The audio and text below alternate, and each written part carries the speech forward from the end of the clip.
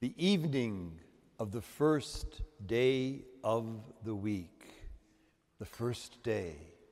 It's the Sunday. It's the Sabbath has been now changed and modified because this is the day of life, the day of resurrection. He has already appeared to Mary Magdalene. She thought that he was the gardener's, and now he's going to appear to his disciples. The disciples are up in the room, and they've got the doors locked. They've got them locked for a very good reason. They're scared out of the wits. If this is what happened to the Master, what will they do to us? Despite the locked doors, Jesus is going to appear.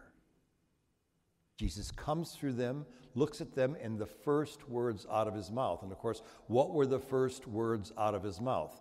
Right after, ta-da, right after that.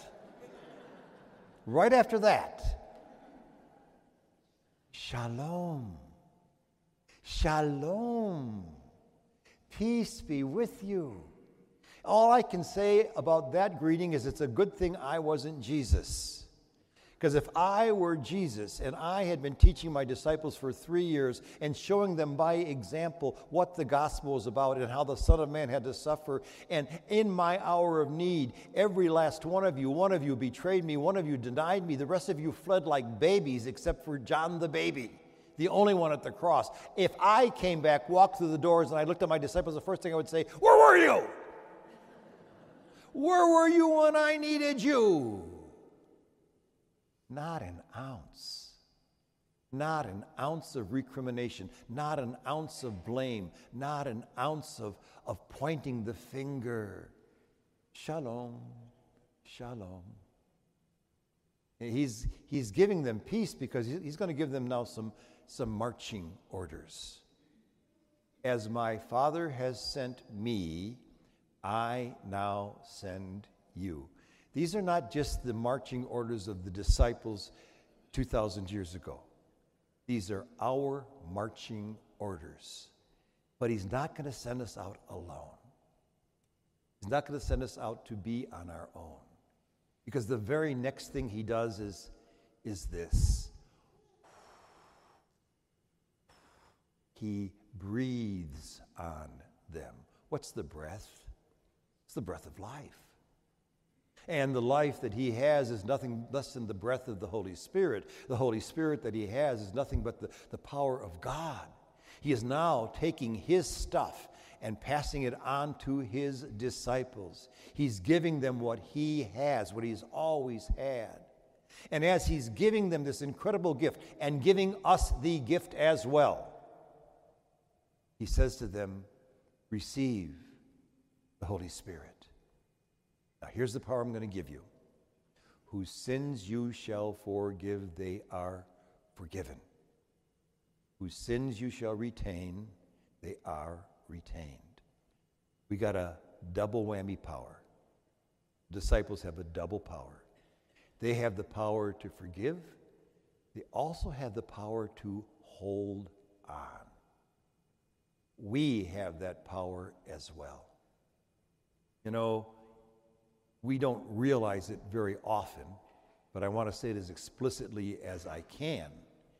You, every one of you, has the power to forgive sins, especially and most likely the sins of somebody who has sinned against you. I always say, you've all got the power to forgive sins for somebody who has directly hurt you. The only difference between you and us is we've got the power to forgive third-party sins, okay? We got that's what was given to us as ordained or ones who are set aside to do that. But you have the power to let go of any hurt that you've received. Any betrayal, any mockery, any gossip, any infidelity, anything that's kept you, from being the person you are called to be. Because you have a choice. We all have a choice. We can either forgive and let go, or we can hold on. But let me tell you about holding on. Whose sins you shall retain, they are retained. You've got the power to hold on to the anger, the resentment, the betrayal, the denial, the hurt that somebody has caused you. But let me tell you what you're going to pay. One incredible price. Because at that moment, you got to stand guard. And every time that you are tempted to let go and you hold on. That pain, that hurt, that denial, that resentment is just as fresh as it was 23 years ago when it first happened. It's alive. It lives in you. We never kill anything of the spirit dead until we get it out and let it go. It stays alive and it festers. I once met a woman who was very old. Her husband had long died, but she was getting very hard in her life. And I says, why are you in such pain? She says, my husband was unfaithful to me 30 years ago, and I've never forgiven him. And she's paid the price. She paid the price. That sin, as terrible as it was still affecting her, was still imprisoning her. She could not let it go. She said, I can't forgive him. And I said to her, I know you can't. You, the human being, cannot forgive her. But you are not only you, the human being, you are the daughter of the Christ. And as the daughter of the Christ, the divine part of you absolutely cannot only forgive, but must forgive. To err is human. Everyone has fallen short of the glory of God. I mean, the apostle's very, very clear about that. To err is human. To forgive is divine. It is a divine power that each and every one of us has. And let me tell you about this power. The power of forgiveness. And by the way, you do know this, and I've said this many times in this chapel. 2/3 of Jesus' teaching is all about forgiveness. The reason he keeps on saying it is because we don't get it. Forgiveness is not primarily about the person we are forgiving. Now, we do set them free. It's about us. It is enlightened self-interest. I forgive because it sets me free. If I hold on, I am not set free. Oh, can you imagine a world that was filled with forgiveness, to let go and not grasp and hold on? I dare say most of the pain of the world is because we cannot let go. We choose to hold on to what we think we believe. You know, that was Thomas's problem. Thomas wasn't there when Jesus appeared.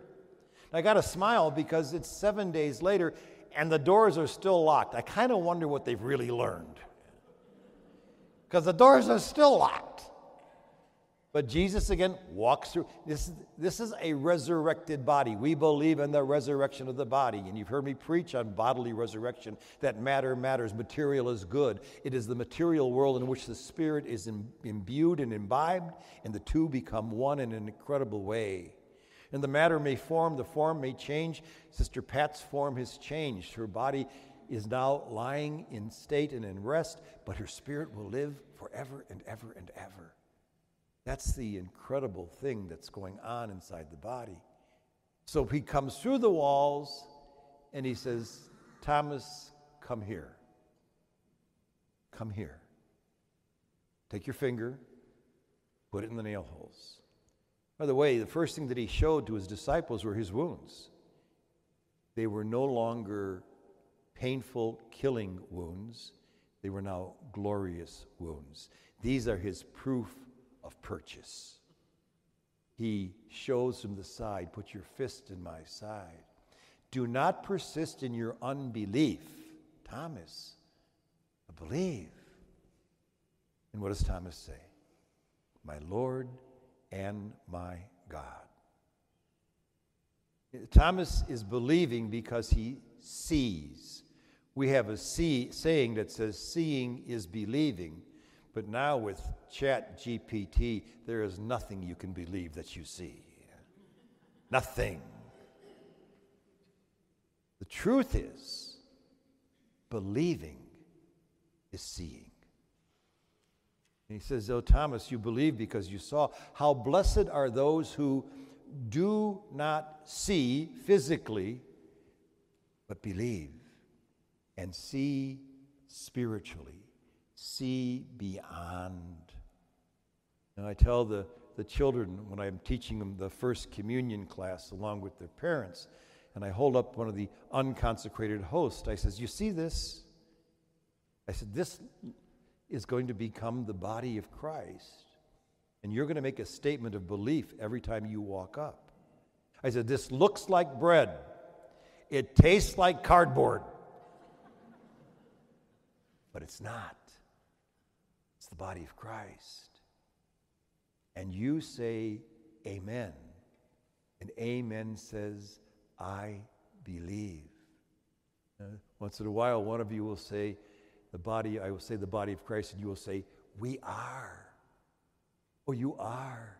Because you are what you eat. We become what we consume.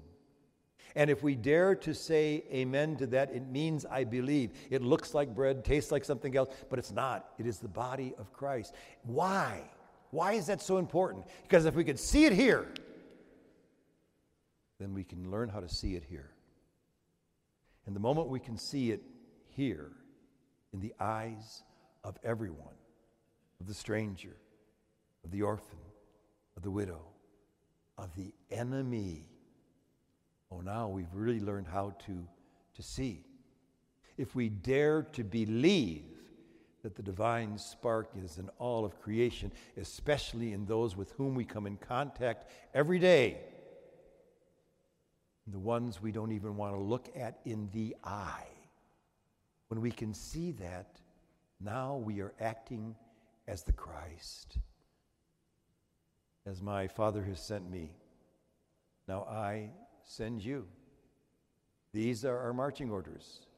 We are called to live them.